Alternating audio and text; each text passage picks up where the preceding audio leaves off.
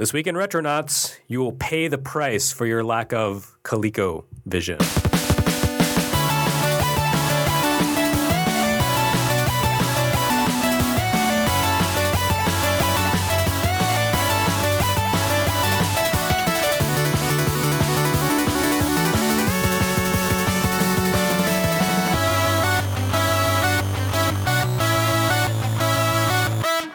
Hi, everyone, and welcome to Retronauts episode 22 Pocket. I'm Jeremy Parrish, and I'm afraid you're going to have to put up with me for another episode, but that's okay because here in the studio with me, we have such fine people as...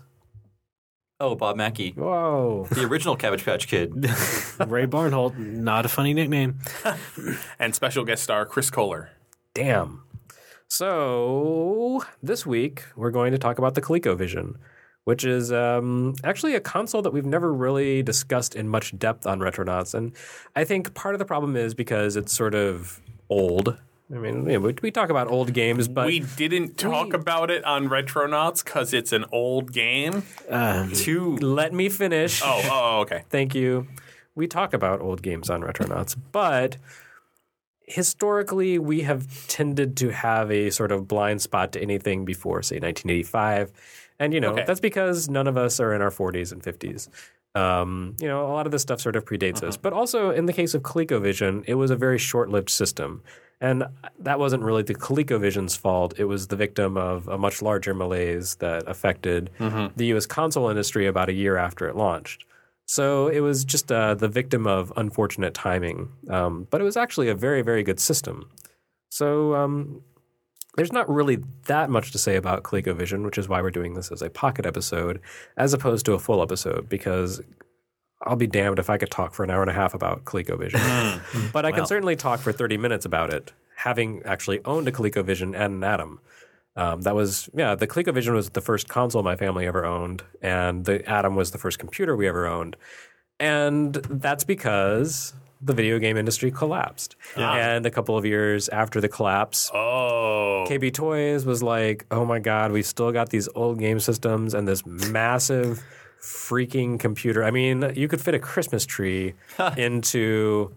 the ColecoVision, the Coleco ADAM expansion module box. Right. Yeah. I mean, honest to God, that's what we used it for. We stored all of our Christmas ornaments and wrappings up in the attic of the garage in our Coleco ADAM box because it was just that massive. So I find that funny. Because KB Toys has always been the go-to toy store for 15-year-old toys. Yeah. Well, there you go. They really wanted to get rid of them. Jeez. The thing was just massive, so you can imagine that they were like, we just got to get this out of here, get it out of our warehouse. So much like Guitar Hero a few years ago. I don't know how much we ended up paying for the ColecoVision ADAM set, but I know that it was a lot less than the original $700 that the ADAM retailed for. Yeah, much, much less than that. It was probably like $150 for the whole set because 1985. It was ancient technology, and there was no support for it.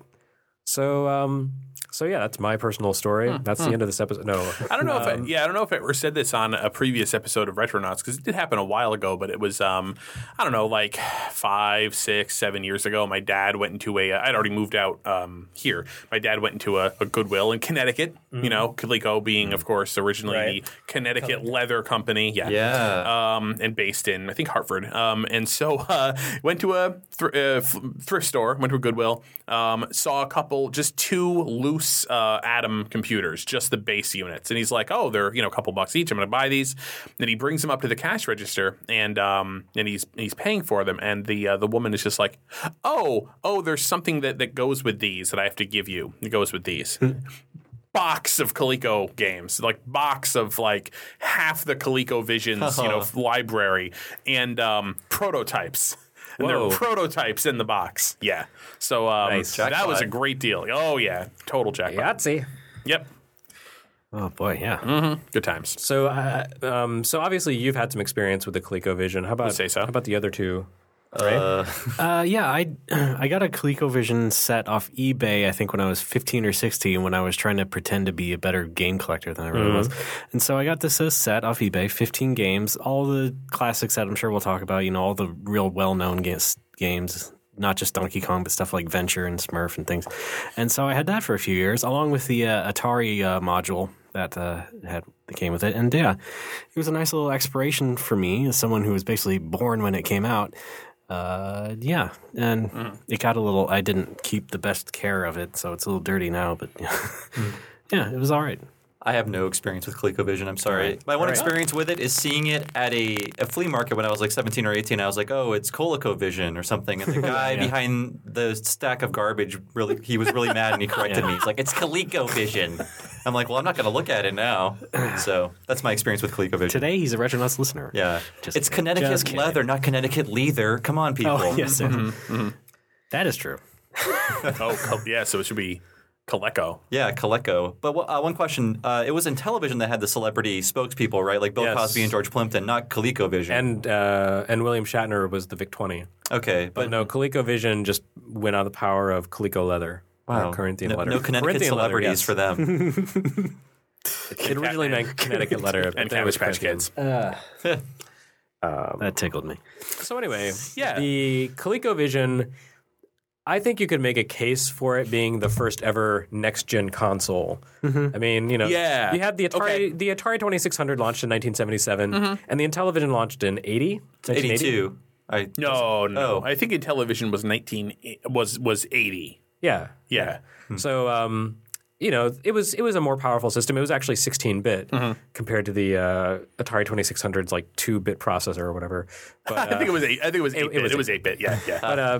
But like in terms of actual, graphical quality, the Intellivision wasn't that much better. I mean, it was like their stick dudes versus our stick dudes. It had a frame buffer. You could do so much more complicated stuff on the Intellivision screen. But like so it was better. In terms of it was better, yes. But to me, it was like the difference between, say, the PlayStation 2 and the Xbox. Like, they're pretty much on par, but one system is more powerful than the other. But you're still having very similar experiences. I think this is kind of historical blinders. I think what it is. So much time has passed that like these things are kind of shoved. They get closer and closer together. I'm actually looking at it from the perspective. It's like 5 billion years ago versus 6 billion years ago, and it's like it was the same thing. It was like a billion years have passed. No, at the time when that was all it was, there was a pretty big leap. But I mean, I understand. I still played like 2600 games as a kid, and I played Intellivision games as a kid, and I didn't think,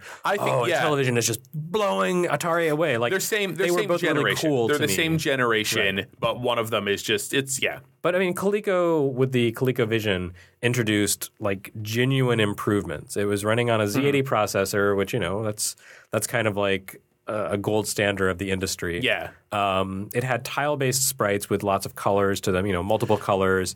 It could move more at a time. They could make games that looked a lot like the arcade games of the time. Kind of the early 80s litmus test for a console is the Donkey Kong test. And by far, at the time, in 1982, that version of Donkey Kong was the best looking version of Donkey Kong that anyone had ever seen. It was missing a row of the girders, so Donkey Kong was on the wrong side. And they redrew everything. Yeah. So it was sort of it was a facsimile, but it wasn't like NES Donkey Kong versus arcade Donkey Kong. NES Donkey Kong was very authentic. Right. Whereas this was just like the best forgery that money could buy. Yeah. Yep. But it was a much better forgery than anyone else's forgery by far. Yeah, you're right. Okay, if there's a line, Atari and Intellivision both fall onto the side of like, no, you can't do Donkey Kong. Here's Donkey Blob. Yeah, whereas like ColecoVision was Donkey Kong, and he was Donkey Kong was green in the Intellivision version. Green.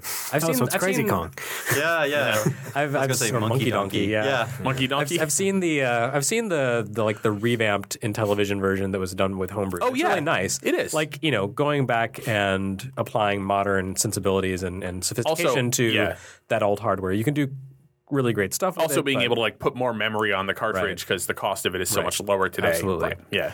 But, the ColecoVision... You could probably do a really nice Donkey Kong on the 20s. I mean, we've seen the Chris Spry's Super Mario Brothers Princess Rescue for Atari 2600, right? I mean, that looks great. He could probably do a great Donkey Kong, too. Yeah. But, at the time, the ColecoVision really felt like a big jump over what the previous consoles that had come before. Yeah. So it was a pretty amazing machine. And it had a pretty amazing cost to go alongside it. It was the Neo Geo of its day. It was. Right? Yeah. But I mean, for that kind of power, my God. Does prime rib cost more than squirrel burgers? Yes, it does. Yeah, but such was the ColecoVision's power that the next wave of consoles, which came from Japan, were actually very closely based on its architecture. The SG-1000 from Sega and the MSX both had an architecture that was extremely similar to the ColecoVision's. I believe the TI-99 4A home computer was kind of based around a similar chipset to those systems and the ColecoVision. Z80. And Even the Game Boy. Yep. Yeah, and then Nintendo actually used the ColecoVision specs as sort of their jumping off point to make the NES or the Famicom even better. So, ColecoVision was really this kind of like the first step. It was maybe the Dreamcast of its day. Like it took this step into this next generation space a little too early, and it got cut off at the knees for it. Yeah. But my God, like for that brief time, it was truly something special. It seems like it was pretty moderately priced too. I'm looking in. I guess the original retail price was $175, which is like $400 today. Oh, really? Yeah, I thought it was more expensive. And that surprised me. Just because of the cost of some of these things in 1980s dollars. Right, but at the time, what did an Atari 2600 cost? I think is the question. And what's the comparison? Probably like $99. Yeah, I have no idea. So the ColecoVision was a passion project by Coleco CEO Arnold Greenberg. The company had been into textiles for a long time and then kind of ventured out into toys. But because of the video games boom that was coming to an end at the time that the ColecoVision launched, he really wanted to get in on that space. Mattel had already gotten there As with the did Intellivision. a lot of people. Right. Yeah. Like, it was not unheard of for toy companies to make their own video game system. That was just what everyone was doing back then. But, he definitely took it to the next level, the next step of hardware sophistication, and made a really, had his engineers create a really great piece of tech. The system itself was cartridge based, that was pretty much de rigueur at the time. And it also, the controller design really reflects the thinking of the time, which is that no one knew what they were supposed to do with the controller. So the controller kind of sucks. I never even liked it at the time, but when your jumping off point is a telephone, I mean something's wrong. Yeah, the controller was oblong. You held it in one hand and used the joystick with your other hand. It wasn't like a thumb pad, but it wasn't like the Atari joystick either, which was a square where the base sat entirely in your hand. Like Ray said, you kind of held it like a telephone, and the joystick was this little knob. It was like a mushroom. And then on either side of that, there were buttons. They were really spongy, and I don't think they had separate functions, did they? They were both like the same function. I think so, yeah. Yeah. And then at the bottom 2/3 of the controller was a numeric keypad, which was really hard to press and to make use of in the games themselves. Yeah. It was more for picking options at the beginning of games, but yeah, I mean, it was kind of like it was thinking derived ahead from the of Intellivision. like, I think. we'll put this whole keypad in because games are going to get so much more complicated and you're going to need more inputs, but then nobody really ever used it because it was so difficult because the games were mostly just sort of fast action games. Yeah, like you don't want to fumble around on a keypad and be like, hit 5. Right. Yeah. But I think there were some RPGs that, like proto RPGs, that made use of it. Sure. But, a lot of that was like the Odyssey 2 with its membrane keyboard and the ColecoVision with the number pad. It was trying to get parents to buy it by making them think that it was a more complicated computing device than it actually was. Right. Yeah. Even Atari brought out a number pad for the 2600 after those consoles came out. Yeah, but because the hardware was so powerful, even if the controller sucked, it could do some really pretty impressive conversions of arcade titles. Yeah. And that was kind of the jumping off point. Donkey Kong was the pack-in, and that was a big, big deal. Yes, I mean, it was. Donkey Kong at this point was 1982. It was a year old, so it was still like the new hotness. And getting the lock on that as the pack-in was that was really a great way for them to show off, like, here's what our system can do, and by the way, the hottest game, we got it in the box. So Nintendo of America existed at this point. but was pretty much just a distributor of arcade games. I think they were selling Game & Watches by themselves at this point, maybe. I know that originally the first line of Game & Watch was distributed in the U.S., and I only just found this out by Mego, the action figure company for their 12-inch superhero figures. Yeah, they called them Timeout, and basically it still said Nintendo on them, but they just swapped out the logo and called it Timeout Games. And they sold them here. The first Ball and Fireman and that kind of stuff. I did not realize that. Yeah, and then Nintendo picked up distribution of Game & Watch under the Game & Watch name pretty quickly after that first run. But I think at this point they were not a consumer company very much. They were pretty much an arcade distributor. So they went to Coleco, and Coleco made the home versions of their games. But everyone had Donkey Kong at this point. It's just that Coleco's was the best Donkey Kong, like we said before. Yeah, wait, actually that's a good question. Did they release, because Coleco did put out Donkey Kong on the Atari, and this was the weirdness of the first party, third party system at this time is that they owned their own hardware, but then they put out Donkey Kong on the Atari. Oh, was Coleco responsible? Coleco. Oh, I didn't realize that. Yeah, they published on, and then Atari published on the ColecoVision. Right. Yeah. Everybody was just, nobody had any idea what they were doing. Very 70s, kind of like a Key Party.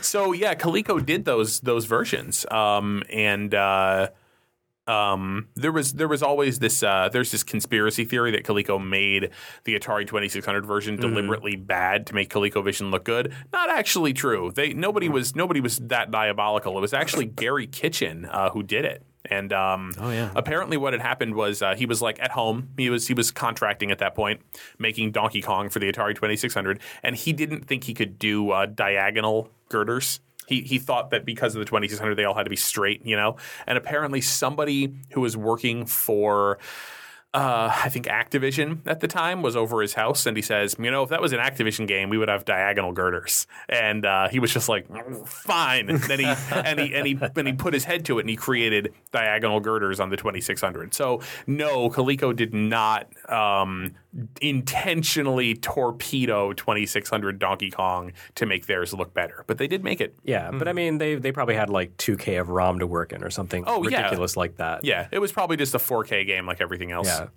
Yeah, I mean, there's only so much you can do in that little amount of space. Right. The fact that video games actually ran on the Atari 2600 continues to be something of a miracle. Yeah. Right. And you have to go back and really respect those people who managed to suffer through programming for that system. There was a huge financial incentive. Atari 2600 Pac-Man would have been a lot better if Todd Fry had 8K to work with, but he had 4K. But the financial incentive to make 4K games was so big because it meant that you made a couple extra dollars off of every cartridge that you sold. It could be a $10 million decision, to go 4K versus 8K.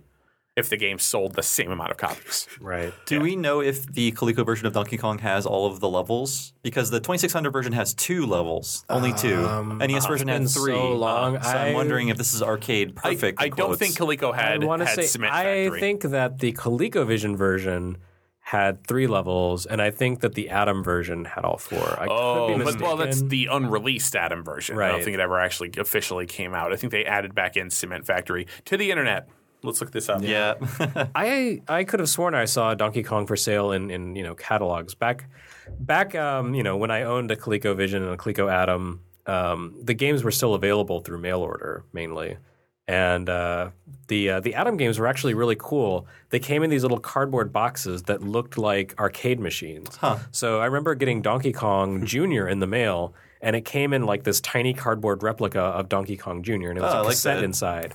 And I could swear that the catalog that it came with, had Donkey Kong for ADAM as an option to buy.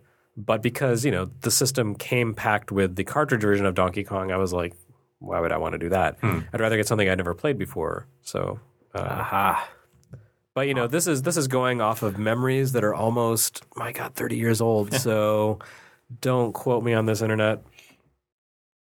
But yeah, there was a lot of debate over the ADAM version of Donkey Kong. But first, let's talk about the kerfluffle between Atari and Coleco that happened when Coleco began releasing what are called expansion modules for the ColecoVision. And the ADAM was actually considered expansion module 3. And the idea was just, you had like an expansion port on the bottom of the system, and you could plug in devices that would extend the power and the versatility and capabilities of the core ColecoVision unit. And that was pretty common practice. Even Nintendo's NES, even though nothing ever took advantage of it, it did have an expansion port on the bottom. Right. Because, they thought maybe we'll release the Famicom disk system or something over here. So they kind of left that option open for themselves. But Coleco actually, they actually followed through on that, and they made good on the expansion capabilities of the system. And expansion module number 1 was actually a device that allowed you to play Atari 2600 games on the ColecoVision. Mm-hmm. And it's not so much that it was an emulator or something. It was basically just an Atari 2600 that used the ColecoVision as a pass-through to your television. So basically you were buying an Atari 2600 that couldn't run without a ColecoVision. And Atari understandably wasn't super happy about this because all of a sudden the ColecoVision had the capability of playing basically everything except in television games. It could play the Coleco library and the Atari library. But the problem was that Atari didn't really have proprietary hardware. It was built with off-the-shelf parts. So there wasn't really anything legally that they could do about it. I mean, once Coleco reversed engineered the Atari 2600 hardware, which didn't take that long, I'm sure, they suddenly had extended the versatility of their system and made the ColecoVision like, if you want to play all the video games, this is the system you go for. So that was pretty genius of them. Yeah. And like I said, I had that when I bought that first set in 1998 or whatever it was. Did you make much use of it?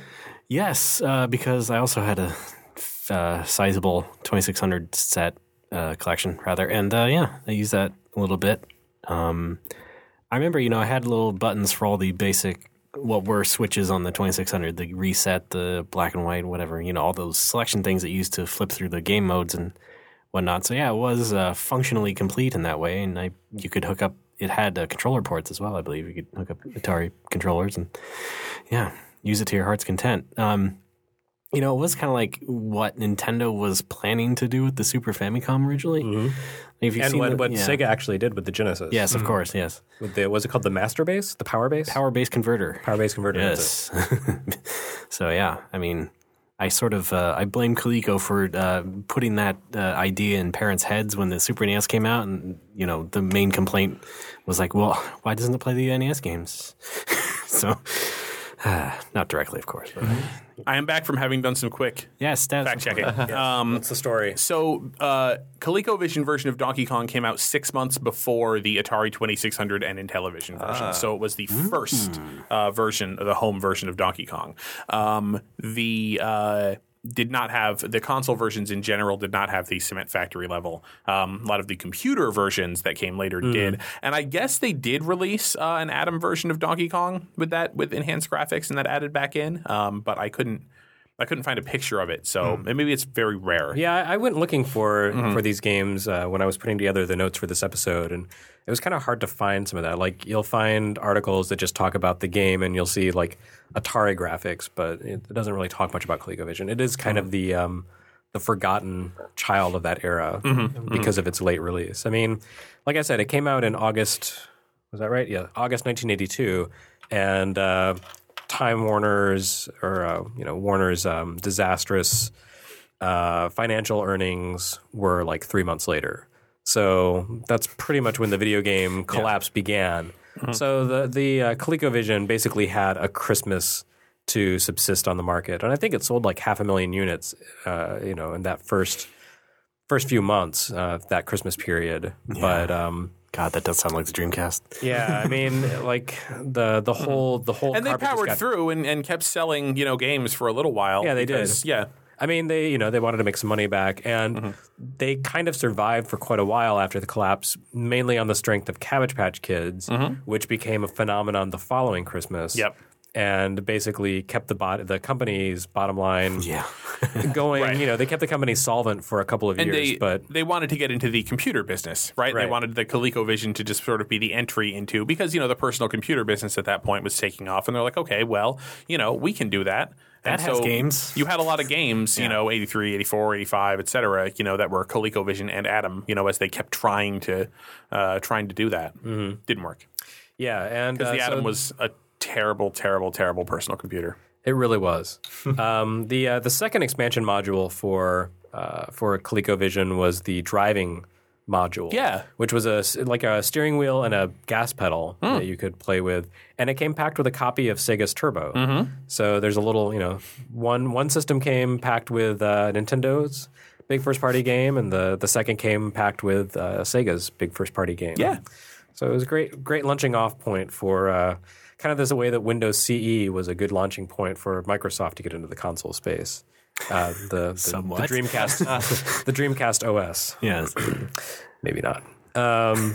But yeah, expansion module number 3 was Coleco ADAM, and it was a doozy. I mean, the Coleco ADAM was massive. I mean, we're sitting at a table here that's big enough for 4 people plus a computer plus recording equipment. It might not be big enough. Yeah, the ADAM was almost this big. I mean, it was huge. So it used the ColecoVision as the core. Like that was the central processor. There were two versions. Oh, okay. Well, the one we had was the expansion module. We didn't have the standalone ADAM. There was So there was a standalone ADAM, then there was expansion module number 3, which used the ColecoVision. Okay. Yeah. So we had expansion module number 3. Got it. So one, you have the very large ColecoVision. It was not a tiny console. The big controllers actually sat in the console housing. Yeah. So it had to be big enough for 2 of those telephone-sized controllers, as well as the backspace with the buttons and the cartridge module or cartridge slot. Yep. And also, you can chainsaw a ColecoVision in half, and it will work because that all front of the part hardware, is nothing. Right? Everything where the controllers sit in, it's just a bunch of air. Yeah, it's just molding. Yep. Jerks. Nintendo did kind of the same thing with the Famicom, but much more compactly. Yes. So in addition to the, if you did the expansion module thing, in addition to the core CPU in the ColecoVision, you also had this really huge, for me it was a tape drive. You could also get a 5 1/4 inch diskette expansion module. Could you? Yeah, there was a diskette version, but the most common and the least expensive was the cassette module with the super drive, and that was basically. I don't know why that was so big. I mean, it was huge, and it seemed like it was mostly empty space, but it had, tape cassettes on the front, like a tape deck basically, and you would run software off of that. And of course, the loading time was just unbelievably bad. It made, like the Neo Geo CD look like a high-speed exercise in convenience. But the games that ran on ADAM were usually enhanced. Not only did they have more memory because they were on the cassette medium, I think the ADAM expanded, the capabilities of the system somewhat. But in addition to that, there was also a keyboard, which was a very large keyboard. And then, it came with a printer. And there were 2 versions of that. There was the dot matrix and a daisy wheel. And again, the daisy wheel was cheaper. So that's what we had. So anytime we wanted to print something out, you had a daisy wheel printer for the ADAM? Oh, my God, yeah. It was so loud. It would just fill the house with the sound of, like an automated typewriter for ages and ages. I had a painting program that I would use to draw stuff and to print out, just like the 256 by 192 resolution screen, whatever image I came up with. It would print onto the daisy wheel, and it would basically use different letters to denote different black and white values. My God. And a single screen printout would probably take about 15 minutes to output. I was gonna say. And it would span across several sheets of paper. It was amazing, guys. And you had to turn all of it on to turn anything on, right? Like the printer had to be on and everything. You could use the ColecoVision independently. Yeah. But otherwise, if you wanted to use the ADAM, it all had to be on. So terrible.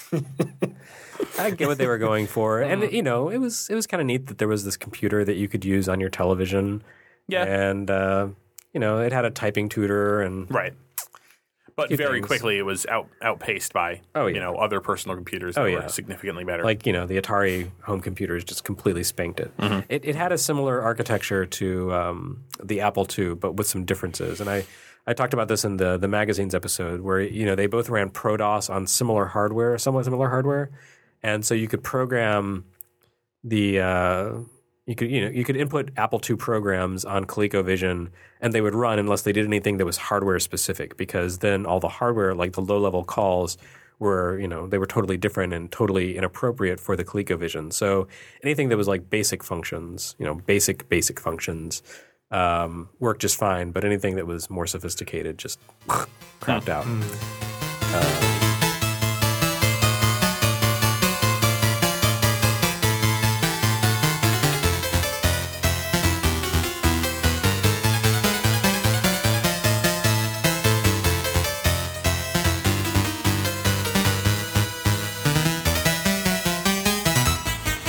Have you guys ever used an Atom? I'm afraid not. I haven't. No. I used one back in the day. I vaguely recall a family that we knew having it set up like on their pool table. Wow. Because that was the only space you could put it in. Yeah, and I think I used it that a was little the bit. stand. It was like, no, thank you. Yeah, right. Yeah, We had a 2-level, hutch style desk, and it took up the whole thing. Yep. And it was just Yeah. so inconvenient. But I've not done much with. I've not done much atoming. I think that home brewers have taken any Atom game and probably made a ColecoVision cartridge out of it by this point. Yeah. Mm-hmm. But I mean, the games were actually really impressive. They were a sight better than just the standard Coleco cartridges, which already were really nice. Mm-hmm. Yep. Yeah. Oh, and we had I did find yes, they released Donkey Kong and Donkey Kong Jr. on cassette tape for the Atom. Yeah. Yes. No, we had the cassette version of Donkey Kong Jr. Got it. Which I do believe had all 4 levels. Mm-hmm. We had Zaxxon, which was a really nice version of Zaxxon, and it was great because I'd played Zaxxon on the arcade and died every time at the very beginning because I didn't understand the inverted controls. But once I actually had it at home and could play with it, I was like, oh, I get it. It's like you're pressing up and that's actually pushing your nose forward. I get it. Mm-hmm. So I played Zaxxon a lot. And then, of course, the pack-in for the Atom was Buck Rogers' Planet of Zoom, which is another Sega game. And it was a pretty impressive conversion. I mean, Planet of Zoom was basically like a big ripoff of Star Wars Arcade, but with sprite-based graphics and scaling as opposed to vector graphics. Sure. And the Coleco Atom version of Planet of Zoom doesn't look nearly as good as the arcade version, but it's respectable and it plays pretty well. Mm-hmm. So that was good times. But there was a complication with Donkey Kong when Nintendo discovered the Atom version of Donkey Kong at a trade show. Chris, is that something you'd want to talk about? Yeah, so, I mean, basically what happened was Coleco had the Atom and Nintendo had licensed the console rights to Donkey Kong to Coleco, but Nintendo had licensed the computer rights to Donkey Kong to Atari. And basically Coleco set up the Atom, which of course had a ColecoVision cartridge slot on it, and was like, this is our personal computer. And I think they took an off-the-shelf Donkey Kong cartridge and stuck it in there to show that it was playing Donkey Kong. And Nintendo saw this and completely freaked the hell out because, it was essentially, Atari freaked out, Nintendo freaked out. And the crazy thing about this was that at the time, Nintendo was about to sign a deal with Atari that gave the Atari the rights to distribute the Famicom in the U.S. And it was looking like Atari was going to sign that deal, pay Nintendo their money, and then sit on the Famicom forever so that Atari could then bring out the Atari 7800 and have the market, kind of cleared for itself. Because of this misunderstanding and the freak out over Donkey Kong appearing on a competitor's computer, Atari didn't want to work with Nintendo anymore, or at least what happened was it caused enough problems between Atari and Nintendo that the deal never got done. And so ColecoVision saved video games. Yeah, pretty much. Yep. What do you know? Yeah. Yeah, there were some pretty good releases on ColecoVision over the years and Coleco ADAM. Well, I say over the years, I mean like over the year, basically, the year that it existed. But there were quite a few arcade ports. Donkey Kong Jr. obviously. Venture, Exidy's arcade game, made it to Coleco. And actually, we talked about last episode. We talked about misplaced nostalgia for things that we never experienced. And I have to say that there is a certain amount of that in me for all these Coleco games that I never got to play, but I'd see them in the catalogs and think, wow, that looks really interesting. Yep. And Venture was one of those. I mean, that was basically sort of like the arcade version of, Colossal Cave Adventure, like super stripped down and with a protagonist named Winky for some reason. But that was one I always wanted to play. Yeah. And never had the chance to. Turbo, by Sega. Buck Rogers, they had, access to Activision's games like Pitfall and Pitfall 2. Pitfall 2 was an ADAM game only. But, Pitfall, Hero, River Raid, a lot of the big Activision games made their way not just to Atari 2600, but also to ColecoVision. And not only Zaxxon, but also Super Zaxxon. What the hell is the difference between those two? Like one of them has a dragon and like one of them has a robot. Yeah. Mm-hmm. It's about it. Okay, well, there you go. Anyway, that's really about all there is to say. I mean, there's a thriving homebrew scene. Oh, yeah. Sorry, I totally forgot to mention. Yeah. Coleco made their own. Yeah, I was going to mention those. Coleco made their own, internally developed games, and a lot of those were licensed. There was Smurf. There was BC's Quest for Tires. Yep. And there was a Cabbage Well, that was Patch actually Kids a game. Sierra game. Oh, was it? Yep. Yeah. Oh, okay. I didn't know that. Mm-hmm. Well, there you go. But Smurf was kind of like the proto-platformer in some respects, like an early. It wasn't a scrolling plattormer, but it was kind of the flip screen like Pac-Land. It really built on Pitfall, or on what that was doing. So it seemed to take its inspiration from Pitfall pretty strongly, from what I've seen. So yeah, it's not like super great, but yeah, it does make its own little advances in that genre. Oh yeah, like what? Oh boy, like. Now you got me on the spot. Darn it. It's crap. It's like one step before Pac-Land. Yeah. In other words. Something like that. Yeah, like Jeremy just said, basically. Yeah. Yep. And you have to learn how to kind of do the double jump mechanic to get over things. Okay. Yeah.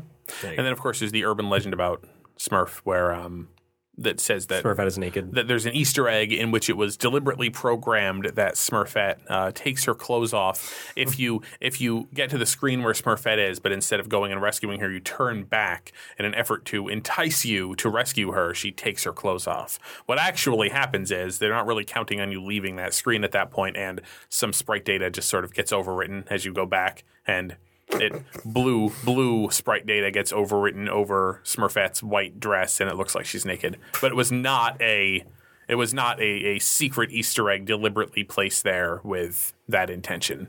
Is it like Karateka, where if you go up to her and you're not in peaceful mode, she'll kill you? Right, it's not like that. Okay. Yeah, right.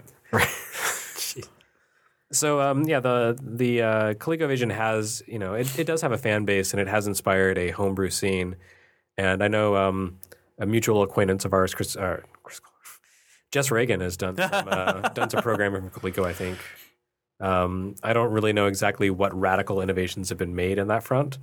The classic homebrew scene is a little outside my area of expertise. Well, you know what people are doing a whole lot of is they are porting SG-1000 games from the Sega SG-1000 system, porting them to ColecoVision because they're so similar in their architecture. Yeah. Yeah, I saw a conversion of the SG-1000 version of Golgo 13. I was yep. What, Golgo 13 on ColecoVision? Oh. And Girls Garden, Yuji Naka's first game. They've done a ColecoVision sort of port of that.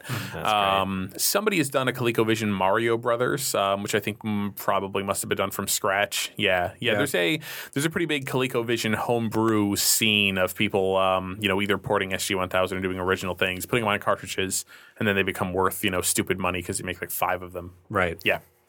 Yeah. So that's kind of cool. I mean, this system didn't have a long life in the original incarnation, but as so many things do, because it was a really well designed system. and made an impression on a lot of people. There is that sort of legacy and the fan base that continues to carry on and extend its life. And the NES, hardware-wise, is actually really close to ColecoVision. Yeah. But, significantly more powerful in some respects. Well, yeah. And I don't know, I guess it's kind of off in the weeds, but, a big part of Nintendo's, the NES's long life had to do with its extensibility through cartridge, ROM mappers and things like that.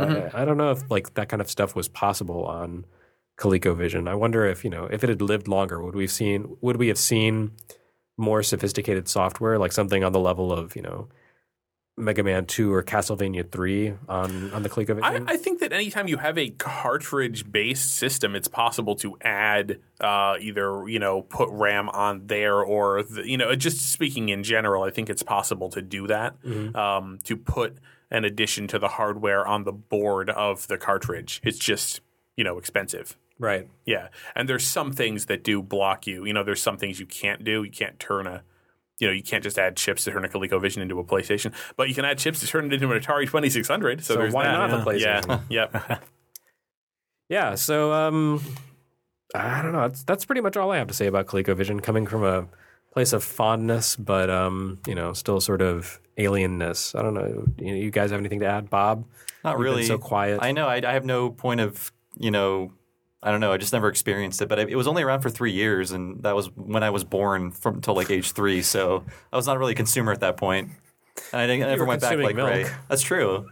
I was a Yeah. consumer of tiny jars of food, Yes, exactly. primarily. With babies on the front. Yeah. Yeah, I mean, same with me. But when I did get it later, it's like I did appreciate the fact that it was sort of that half step to the NES or whatever else you want to equate it to. And yeah, like I said before, it's a nice little window into that little bit of history there. And yeah, Donkey Kong was good. Apparently, another quick little fact to be touched on, according to Wikipedia, Atari did try to sue Coleco over the expansion module, and the court said that because the expansion module simply used off-the-shelf components and, in fact, did not even use a lot of the same components that were in an Atari 2600, that it did not infringe upon Atari's patents. And then Coleco did, I do have one of these, they made the Coleco Gemini, which was just an Atari 26, a straight-up Atari 2600 clone. Yeah. All right. Well, anyway, that's it for ColecoVision episode 22 Pocket of Retronauts. I have been your host, Jeremy Parrish. Thank you, Bob, Ray, and Chris for coming in and chatting about this. To everyone listening at home, thanks for listening. Be sure to check us out at retronauts.com, where you can discuss what we missed.